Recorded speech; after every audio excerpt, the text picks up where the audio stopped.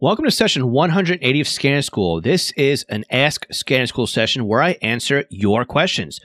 All the notes from today's podcast can be found on our website at scannerschool.com/session 180. Today's podcast is sponsored by our two brand new training courses. Our free SDR course, The Ultimate Beginner's Guide to Software-Defined Radio, will get you started with SDRs in an afternoon. We will show you what hardware and accessories to buy to get started with software-defined radio. Then we'll show you the step-by-step how-to install the drivers, tune your first frequency with SDR Sharp, and then have you monitoring digital at the end of this free course. Our advanced course continues with the beginner's course left off and levels up your SDR experience. In this course, you'll learn even more about software-defined radio. We will show you how you can substitute an SDR for your high-end digital scanner, how to monitor HD radio, monitor trunk systems and overhead data with Unitrunker, and even how to monitor all the talk groups on a system and never miss a beat with SDR Trunk. You can sign up for both courses at courses.scannerschool.com. Before we start this week's podcast, I'd like to take a moment to thank our Patreon supporters. Patreon is a month-to-month sponsorship platform. We have 3 different support tiers, each with different benefits. But the most valuable tier is our $5 a month tier. This equates to sponsoring the podcast for about $1 per episode. Now, not only do our $5 Patreon supporters receive the podcast early, but they also receive a commercial-free version of the podcast delivered directly to their podcast player. Some may say that the included Squelchy sticker pack that is mailed to your home is the best benefit of the $5 level, but I think it's the community or the club that is growing at this level. You see, we meet once a month on Zoom, and we have a roundtable discussion about scanning, ask questions, offer advice. Some of the members are answering other people's questions, and we just talk with our fellow Scanner School classmates. This is an exclusive group for our $5 Patreon members. Now, again, if all this wasn't enough at that level, you'll also receive discounts to upcoming Scanner School courses and offerings.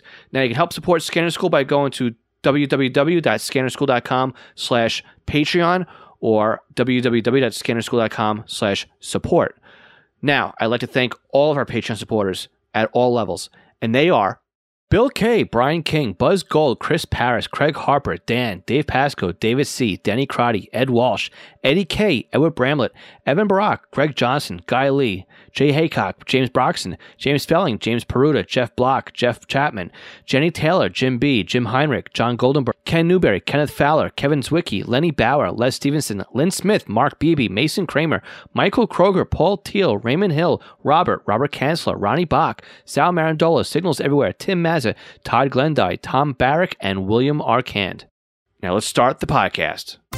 Welcome to The Scanner School, a podcast dedicated to the scanner radio hobby. Class is about to begin. Here is your host, Phil Lichtenberger. Welcome to Scanner School. This podcast is here to teach you everything to know about the scanner radio hobby. My name is Phil Lichtenberger, and my amateur radio call sign is W2LIE. Today, I am answering your questions. So I have several questions that come in via email, but I always give priority to those who ask me a question via our voicemail number, which again is 516-308-2885, or via SpeakPipe, which again we found over at scannerschool.com/ask. And that's exactly what we have on today's podcast. We've got more of your questions in your voice. Now, this is also great because that means everybody who's on today's podcast has an opportunity to win a free tutoring session. Now, a tutoring session with me is normally an hour long, and we use Zoom or Skype to share screens and do a face-to-face, if you're comfortable with that, by the way, but a face-to-face where I help you out with whatever it is that you need help with when it comes to the scanner radio hobby. Sometimes it's setting up a scanner, sometimes it's just understanding how software works, or it can even be how to use system keys or group keys or how your SDR can function. So these are the kinds of questions that I normally get or I can get when it comes to a tutoring session. Now, if you want to book me for a tutoring session, again, you can go to scannerschool.com/tutoring or submit your question and you can be in the running for a free tutoring session. So don't forget, you can also join us tonight.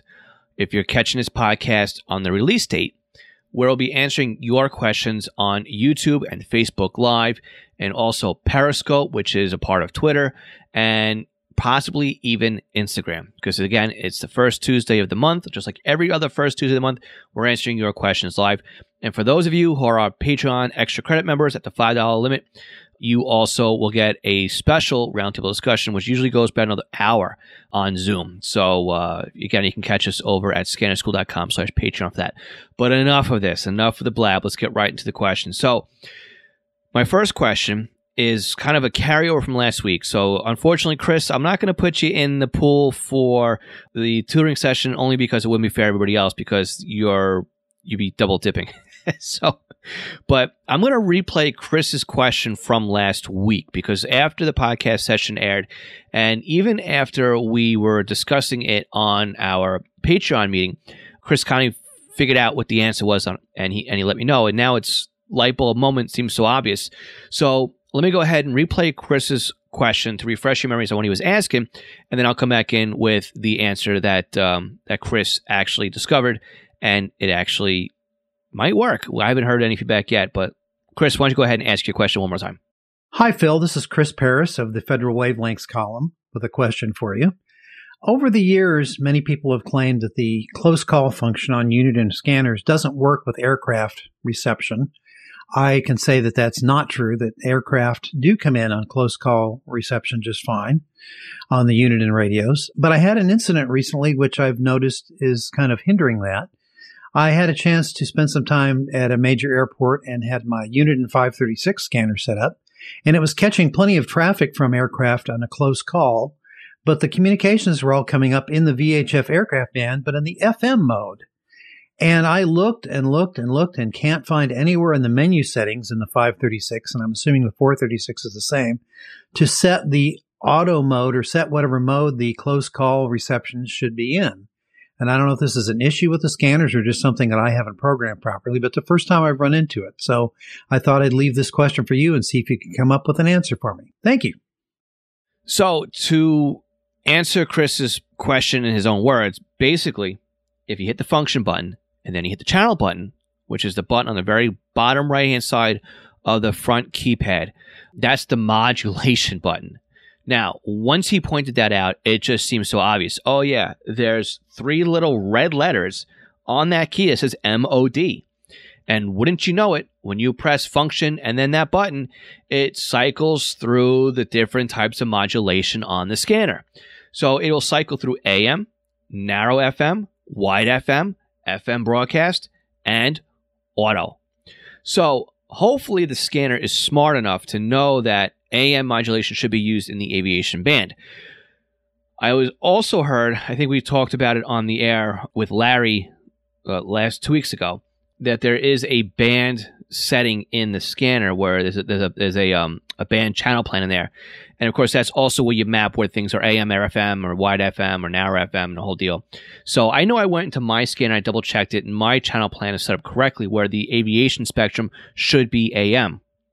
But again, if Chris and I were playing around with our scanners and we accidentally changed the modulation in close call, then instead of being set to auto and hopefully working in AM in the aviation band, it might have been set for FM.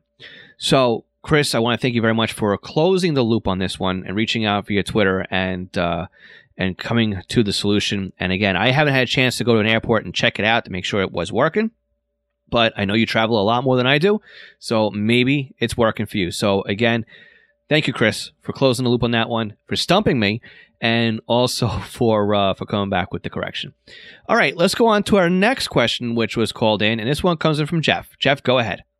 Okay, Phil, this is Jeff Chapman, WA3RIZ, with a question about the P25 trunking. I want to challenge the notion that when listening to a P25 network, you are limited to the SDR bandwidth. If I can set an SDR to basically any frequency I want, why, when I put it into a trunk configuration, can I not also do the same? Or why can't I do the same? In other words, the trunking software, if you will, should be able to set that frequency to anything and not be limited to just that 2.4 megahertz or 3 megahertz bandwidth of the receiver. this actually feels like a software problem more than a hardware problem, or not necessarily a problem of the software, but an approach or methodology. So maybe you can talk about that a little bit. Thanks. So, Jeff, it's not really an issue with software. It does have more to do with hardware. Now, I don't know what software you are using with your software-defined radio, but it has more to do with reusing the resource of the radio, right? So the typical SDR has got, what do they say, 2.4 megasamples per second, and that's the bandwidth, right, of the receiver. But you got to remember there's roll-off on either side of it, right? So for most pieces of software, if you're using the Newelec SDR or even the RTL blog SDR that's got about a 2.48 megahertz wide footprint, the actual usable before the roll-off, right, is about 2 megahertz or 2.048 megahertz. So anything you're going to use on an active running SDR has to fall within that footprint. So here's the trick. A lot of pieces of software out there like Unitrunker or Trunk SDR will allow you to have multiple VFOs on a single SDR. So what happens is if you take a single SDR and you park it on a control channel, right, that means that SDR is now centered on that frequency. You can go plus or minus basically 1 megahertz to either side of that usable control channel. So if you were on, say, 851.3625 and 851.5625, you would be able to monitor both of those frequencies off of a single SDR because they fall within the 2 megahertz sweep, basically. When you run into stuff like the 700 megahertz band, where you've got a little bit more of a bandwidth there, that's when you run into issues. But again, if you run 2 or 3 or 4 SDR dongles, you now can do 2 megahertz, 2 megahertz, 2 megahertz, 2 megahertz, right? Depending on where the sample or the center frequency is. And again, too, if you're only using them for voice channels, you're going to use it for the center, and then you're going to let go of that SDR when there's no more voice channels on it, and then it'll put that SDR back in the pool. So let me see if I can say it a different way here. So you've got a control channel, right? Again, let's say 851.5625. You can do 851.0325, if that's even a standard split. Probably not, right? 851.0125 maybe is the offset. And you can go maybe 850, high 850, low 852s, right? So anything within that 2 megahertz, you can assign to different trunk control channels on the VFOs, right? As long as it's with 2 megahertz or megahertz either side by side. And as long as it was in that 2 megahertz footprint, you can have as many instances of control channel decoding as you want. When it comes to voice channel, right, it still holds the same way. So you have a voice grant, a receiver that is dedicated to a voice role will go over to the voice channel, and it'll play, right? It'll tune into it. Now, if there's another voice grant that's within that 2 megahertz or that 1 megahertz side by side, then that same receiver can be used to make a separate VFO on the same hardware, and then be heard there as well. Likewise, if you have a control channel radio, a control channel SDR, you could do control channel and voice filing, as long as it falls within that same 2 megahertz. This is why when things start to grow and they start to be a little bit larger, people start upgrading into software-defined radios such as the AirSpy, which can give you 6 to 8 megahertz, or the SDR Uno or the SDR Play devices. Sorry, SDR Uno is the software. It's the SDR Play, right, hardware. Or even the Hack RF, where you can get 10 to 20 megahertz of usable bandwidth. And then again, that all cuts down on the amount of hardware you need. Again, as you're going to be able to bring in more data, right, you're going to be spending more money. So sometimes it's just better off to spend. You could buy a good handful of dongles at $30 a pop that would cost you for a Hack RF or something else. But again, you got more filtering on the higher end stuff. So again, it's not so much a software issue as it really is a hardware issue. So again, we can explain this a little bit better, a little bit more if you want on a one-on-one or via email chat. Shoot me an email, phil@scannerschool.com. This is really the short answer on how it works and why they are set up this way. But again, it does have a lot to do with where the SDR is being parked, and then what else it can do after it's parked on something. Again, 1 megahertz typically on either side. Again, this is also why it's good if you're launching software to try and launch control channels that are within close proximity of each other. This way, maybe you set up the center frequency and then you go low to high so that you can also, better use the hardware resource that is out there. Really great question, Jeff. I'm really happy you're asking an SDR question. And again, this ties in very nicely to another question we have on the other side of the break. But before we get there, I got one more question from Jack Ritchie, who's got a really good question, which definitely deserves its own podcast episode. Jack, go ahead. Hi, Phil. It's Jack Ritchie in southwestern Ontario, Canada, near Detroit, Michigan, near Windsor, Detroit. Have you ever had any references to Bill Cheek's material, scanner material, publications? Do you know where we can find a library full of his stuff, or is it all taboo at this point? Well, let us know. Have fun. All right, Jack. So, Mr. Bill Cheek, he was a pioneer in the mid to late 90s in the scanner radio hobby. Single-handedly, he's responsible for a lot of the advancements, I think, when it comes to the scanner radio hobby. And some of the stuff he did got him in trouble. Let's just put it that way, okay? And not so much of what he was creating, what he was doing. It was more of how he was marketing it. So let's back things up a little bit. Again, I think this is a whole really great podcast episode.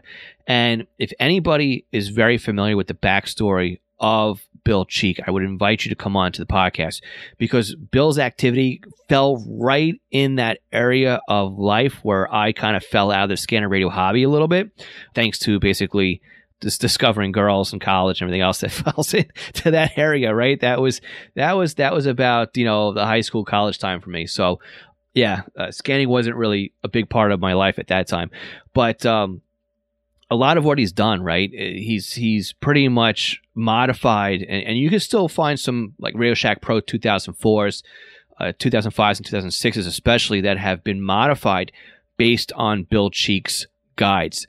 And yes, a lot of what Bill Cheek did put out and did publish is kind of difficult to find. So Bill Cheek, he actually had his own, he has several documents that are out there. So he's got the Scanner Modification Handbook on how to upgrade your scanner. And again, I am looking at a page right now that's at thriftbooks.com, and it's in good condition for $6.19. So you can actually find a hard copy of that book. There's acceptable versions of his books as well for $3.99. You can also find some stuff looks like on Amazon. I was pulling out something there on Amazon as well. And also the Internet Archive is great too. I'm actually pulling up a lot of his old print newsletters that he used to mail out. And this was called the World Scanner Report. And it was typically a very small publication that looked like it was really printed from a DOS computer. A lot of it is dated for the time. Some of it is, though, done a lot better. Once they started getting more subscribers, it looks like things kind of went to actually formatting and publishing with boxes and stuff like that. It doesn't look like it was so done on a computer in a basement type of deal. But that's not to say the information that's in it isn't great. It's just, as you can tell how things evolve, right? Things are up there. So again, if you look at archive.org, you'll find some of Bill Cheek's publications in there. Even Comtronics Engineering, you look under that as well. But again, a lot of his stuff is still available online. A lot of his stuff, though, is hidden online or taken down because a lot of people got scared after Bill and his wife were arrested. And again, that I don't want to spill the beans here, but it really is kind of a sad story in the scanner radio world. So basically, back in 1999, he was woken up in the morning while he was having his cup of coffee, basically with a knock on the door from U.S. Secret Service, FBI, Customs, Postal Inspector, and cops. And basically, they did a search and seizure of some of his property because even though he lived across the country, he was West Coast, my local department, actually here, the local police department here in Long Island, New York, somebody was posting on the internet some MDT screen captures, basically of the local department, and it was all done based on hardware that Bill Cheek had sold. Not that the equipment that Bill was selling was supposed to be used for that. It's just that it could be used for that. And I think this is kind of where things kind of got into the gray area and where things kind of happened around Mr. Cheek. But all in all, I mean, his heart was in the right place with everything. Unfortunately, somebody used something that he had, and it really did a number on Bill Cheek and family. So I won't get into the full story here, but yeah, if you do look hard enough out there, his information's still there. You can still find his publications. You can still find his books. And you can still find his modification guides and whatnot. And if you look really hard on eBay too, every once in a while, you can find a radio that was modified. In fact, I let one slip right between my fingers not too long ago either. So I'm kind of annoyed that I let that one go. But whatever. You know, hindsight's always 20/20. But again, if anybody knows the history of Bill Cheeks and could speak about him better than I can, I would love to have you on the podcast so we could talk about the history of Bill Cheek, what he did to the hobby, as far as all the good stuff that he brought into the hobby, and all the knowledge and the newsletters and the bulletin board service he had set up. And ultimately, again, like we talked about, what led to his arrest and the lawsuits and health issues that followed. All right. So not to end this on a down note, but Jack, yeah, they're all still out there. And a really great question and really great topic too. All right. So on the other side of this break, we will continue on with the last two questions. And as a reminder too, if you're a Patreon support at $5 level, you won't even hear this break. So stick around and we'll be right back. Did you know there are ways to help support the Scanner School podcast that doesn't take any time or any extra money on your part? If you go to scannerschool.com/support, you will find we have several ways that you can continue to do your online shopping and help support us. We have links to Amazon. If you click on our link before you go to Amazon, anything you buy from there will help support Scanner School. Now, if you're in the market for a brand new scanner, an antenna, other accessories, we have links to Scanner Master, where you can not only purchase a scanner and accessories, but you can also get your radio programmed. And by clicking on our link before you buy, you are helping to support the podcast. Now, if you're in the market for software, we have links to Butel. And if you want something new to you, we also have links to eBay. Again, just go to scannerschool.com/support before you make your purchases, and you are helping to support Scanner School at no additional cost to you. This session of Scanner School is sponsored by East Coast Pagers. Now, East Coast Pagers is one of my online companies, and we are a Unication, Apollo, and Swiss phone dealers serving the North American market. Now, if you're looking for a personal use pager or one for your department, we can get you a quote at the very best prices. So why does a company like East Coast Pagers support Scanner School? I think that every scanner radio user should at least put one pager in their collection of radios. The reason why is very simple. It frees up your scanner to just do scanning, and then you have one radio that's dedicated to your local fire activity. Now, with a pager, you can have voice storage. You can do tone outs. You can keep it silent. You can go back the next day and listen to what you've missed overnight. It's more than you can do with an out-of-the-box scanner. And with today's pagers having multiple frequencies and even having multiple channels in a scan list, like the Unication G1 can do 8 channels in a scan list. It has 64 memory channels, and out of the box, it comes with 11 minutes of stored voice and a desktop charger. The G2s to G5s, they do P25 Phase 1 and Phase 2 in simulcast environments with stored voice, paging on conventional NP25. Oh, and they're upgradable too to DMR Type 1 and Type 2. They are more rugged than today's consumer-based scanners. And with a pager like a Swiss Phone S-Quad, you won't even realize you're wearing one. It'll help keep you informed as to what's going on in your neighborhood. So again, eastcoastpagers.com or contact me directly, phil@eastcoastpagers.com. Do you have a new scanner? You're having problems understanding how it works? Maybe you're new to the entire Home Patrol database of programming and you can't figure out Sentinel. Did you get a new SDR and you're trying to figure out how to install it? Or you want to learn how to use Unitrunker, DSD Plus, maybe set up a PieAware, or even just make some changes and you don't understand how the system and the equipment works?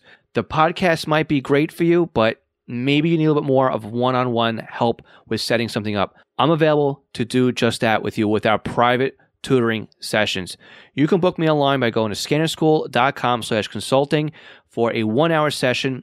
And it's great because we can actually share computer screens remotely, and I can guide you through step by step as if I was sitting right next to you. So again, book me for an hour at scannerschool.com/consulting for your scanner radio one-on-one tutoring session. National Communications Magazine is your personal library of scanner, CB, GMRS, FRS, MURS, and two-way radio articles written by the best minds in the business over the past 3 decades. Your NatCom personal online access account allows you to download the newest issues of America's Hobby Radio magazine, as well as back issues too. So visit natcommag.com to download your free sample issues and sign up today. That's natcommag.com for National Communications Magazine. Okay, so our next question comes in from Ray. Ray, go ahead with your question. Hi, Phil. This is Ray from Florida, W4RHG. And my question is, as we work our way through the courses, are there any special considerations or locations we should use when backing up our work folders? Thanks a lot, Phil. Bye-bye. All right, Ray. So thank you very much for being a student of the Scanner School SDR course or courses. Not sure if you're in the Ultimate Beginner's Guide or if you've actually opted into the Advanced course, which is our paid course. Either way, definitely appreciate you taking the time to go through the course material. So if you're in the basic course, there's no real worries about backing anything up. We've created a folder on your hard drive called SDR where the software will live. Any of the software we talked about in the basic course basically will run, live, and be stored in the SDR folder. That includes SDR Sharp, and we were also using DSD Plus in there as well. Anything else that's in there, Notepad++ got installed as a typical Windows program, so there's no issues with moving that around as well. You can go ahead and back anything up you want. You can back it up to another drive. You can back it up to another folder. You can move it to another computer. You can even direct copy that SDR folder and move it to another computer. It should all work just fine for you. In fact, I've got it backed up to 3 drives in my computer. I've got it backed up I got it running off the C drive. I have it backed up to my D drive, and my D drive backs up to my E drive, if you follow along. But I can run anything in that SDR folder from any one of those 3 drives. When we get into the advanced course, this is where things start to get a little bit trickier. So some of the software we play around with in the advanced course actually gets installed as Windows-based software. So because of that, there's dependencies and there's firm file path names and extensions and stuff like that. So in that course, anything we install in the SDR folder, yes, you can copy and archive out. But when it comes to anything that's not installed in the SDR folder, such as anything that's installed into program files or program, was it x86, wherever it is, those were stuck, right? We can find some of the actual files, such as like Unitrunker is actually stored in your app data folder.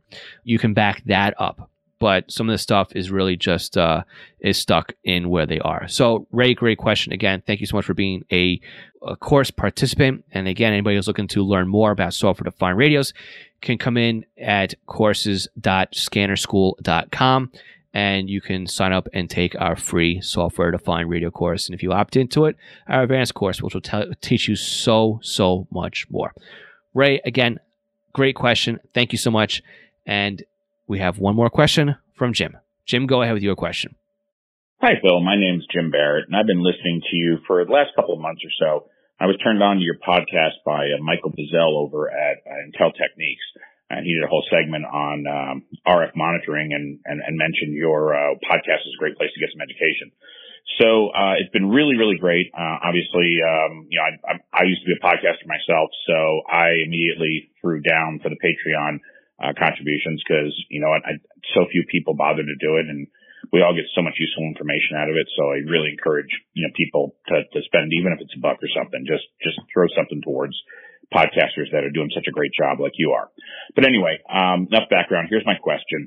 I'm a ham radio operator. I've had my ticket for about a year and a half. And so, scanners are kind of a natural movement in that direction. My question concerns antennas. And specifically, I've been really beating my head against the wall because as I'm learning more and more, different frequencies require different length antennas. But at the same time, there are frequencies where the same antenna can actually be resonant on more than one frequency. And I know it's a function of the wavelength, the function of the length of the antenna, and that sort of thing. And This may be too long a question for an Ask Scanner School. It might be something to defer to a separate podcast. I went back through your back catalog and didn't see anything where you'd really talk specifically about that. So anyway, I want to throw that out there and see if maybe you could comment on, kind of how to calculate if you've got an antenna of X length. How do you figure out what wavelengths and what frequencies it will be resonant on or close to resonant on and that sort of thing. All right. Doing a great job. Thanks again. And I hope to hear it. All right. Bye-bye. Jim, thank you so much for that long background information and for sharing a little bit and also for being a Patreon supporter. In fact, I did run over to the inteltechniques.com website to find the podcast episode that you were referring to, and that's actually episode 204, radio frequency monitoring. Again, we'll put a link to that over in the session notes. But I started listening to that podcast before I started recording this episode, and I had to hit pause on it because I was getting sucked into the podcast episode. So I'll definitely be reaching out to Michael to have a little conversation with him and see if we could do a podcast swap. That was, from what I've listened to so far, really great storytelling, really great podcast, and I'm looking forward to finishing up that episode, which I'll probably do tomorrow while I am listening to work. So anyway, to answer your questions, this is a good one. This is something that I haven't had, besides hobby-wise, but something I really haven't looked at in quite some time. I used to do with this stuff all the time when I was in school, and that's one of the things that are in theory, right? I think there's a lot of theory in there, and for the last 20 years, I haven't really based myself into theory so much as it is like recently my job, I draw lines to boxes. That's kind of it, right? I understand how things work, but I don't have to do the calculations that are around it. So to answer your question, let's go very simple with this, right? Multiple frequencies on the same antenna. And a lot of that has to do just because of typical or just physics, right? I'm going to read off some numbers here. So I did some calculations, and let's give you the formula first. So the formula basically to find out the wavelength, right? The length of the wavelength is basically the wavelength equals C, which is the speed of light over the frequency. That gives you the wavelength of the frequency, right? So the speed of light, that is a good one. So I'm looking at my little fancy dancy cheat sheet here, which we'll link to in our session notes. So we've got this formula, right? We've got lambda, or wavelength, right, in meters, equals C over F. So if we take that formula and we pop in 150 megahertz, we get a half wave length of 3.12 feet. I know I'm talking feet now, but I'm in freedom units. 450 megahertz is 1.04. So that's not really half, is it? But you got to remember, antennas have a little bit of a Q factor on them. So the antenna will work over a little bit larger frequency range, right? It's a little bit more forgiving. So you can almost use a 150 megahertz antenna also for 450. But the magic number here is we have a 450 megahertz antenna, which is about 1.04 feet at half wavelength. 851 megahertz, the antenna is almost exactly half as tall, or 0.549 feet tall. So this gives a good match between 450 and 851. Likewise, if we're looking at, again, a quarter of a wavelength, they're almost exactly half as well.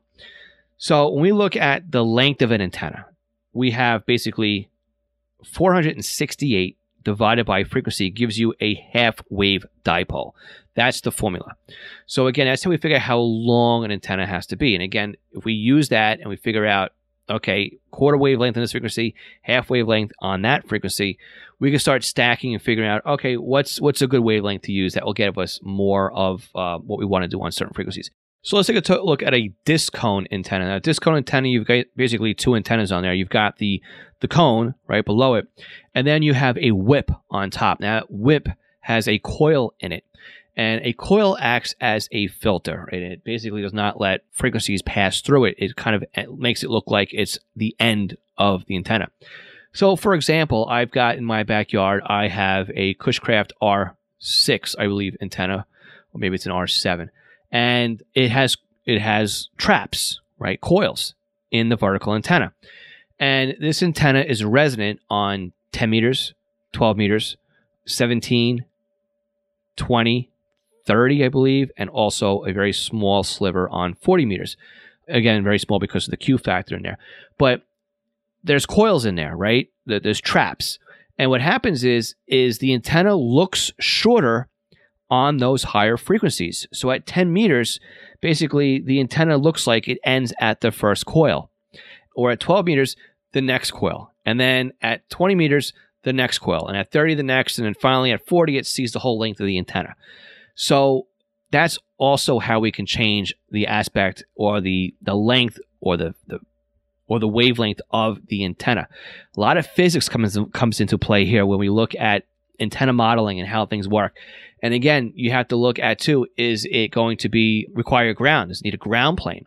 If it's horizontal, how high off the ground does the antenna need to be before the antenna's pattern gets a little goofy and gets all skewed up? So there's a lot of different things that come into play when we look at modeling and creating and looking at different antennas. But again, for the basic dipole antenna, it's very simple. 468 over your frequency will give you the length of the antenna.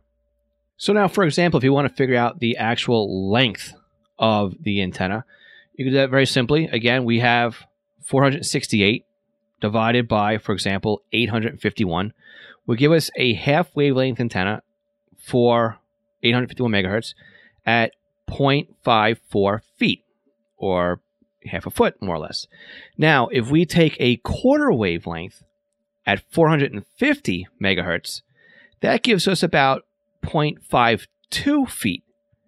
So you can see 0.54 feet at a half wavelength for 851 is just about the same length of antenna for a quarter wavelength for a UHF antenna. That's kind of why we get a match off of those.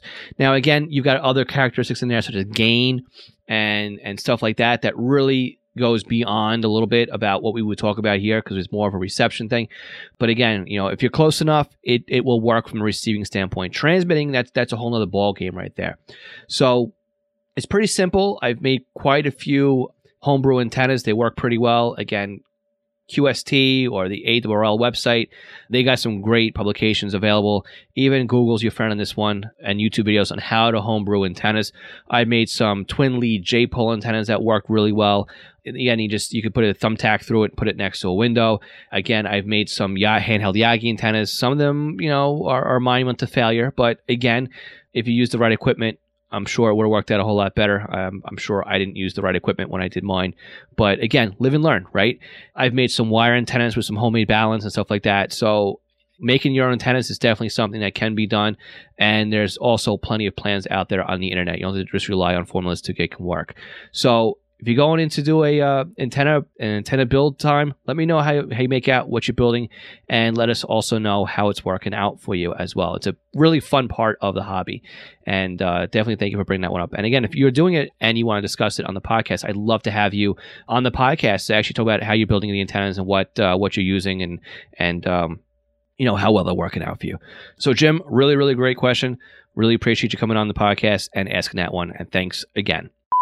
Okay, so how do we do today? Let us know what you thought about today's podcast. You can go to scannerschool.com/session 180 to leave me your feedback. You can leave a comment in the podcast notes there. You can also let me know on Twitter. I'm very active on there. I believe it's at @scanner_school on Twitter, but just go to scannerschool.com/Twitter and we'll redirect you right to our Twitter page. And also we're on Facebook as well. So before we get any further, let's pick a name out of a hat here and see who wins the free tutoring session for this month. So I got a spreadsheet here. I got 4 values in there, 1, 2, 3, 4, in the order of questions received. Sorry, Chris, you were in the running for last month, not this month. So with that, we got 1, 2, 3, 4. All right, I hit the refresh button 4 times here. Ray, congratulations. You are the winner of this month's Ask Scanner School. Send me an email. Phil@scannerschool.com. We will send you everything to know on how to claim your free tutoring session and the code to use when you go to book it so that it ends up not costing you a dime. So again, please share the podcast with somebody you know who's in the Scanner Radio hobby. That is how we help more people. So make sure you forward it on your social media platforms or share it via email. And also make sure you subscribe to the podcast by clicking the subscribe button on your podcast player of choice. If you're watching or listening to us on YouTube, Again, we've got subtitles on there now for anybody who's watching those videos. You can go ahead and just click subscribe, and that will let you know when the next podcast episode drops. Also, sign up for our email newsletter over at scannerschool.com. Finally, don't forget to watch us tonight or catch a replay over on YouTube where we answer your questions live, rapid fire, at 9 p.m. Eastern U.S. time over on our YouTube channel on the first Tuesday of every month. So again, if you missed this month, make sure you subscribe to the YouTube channel, hit the bell, and you'll know when we go live next. So with that, I'm Phil Lichtenberger, and this is Scanner School. We teach you everything to know about the scanner radio hobby. 73.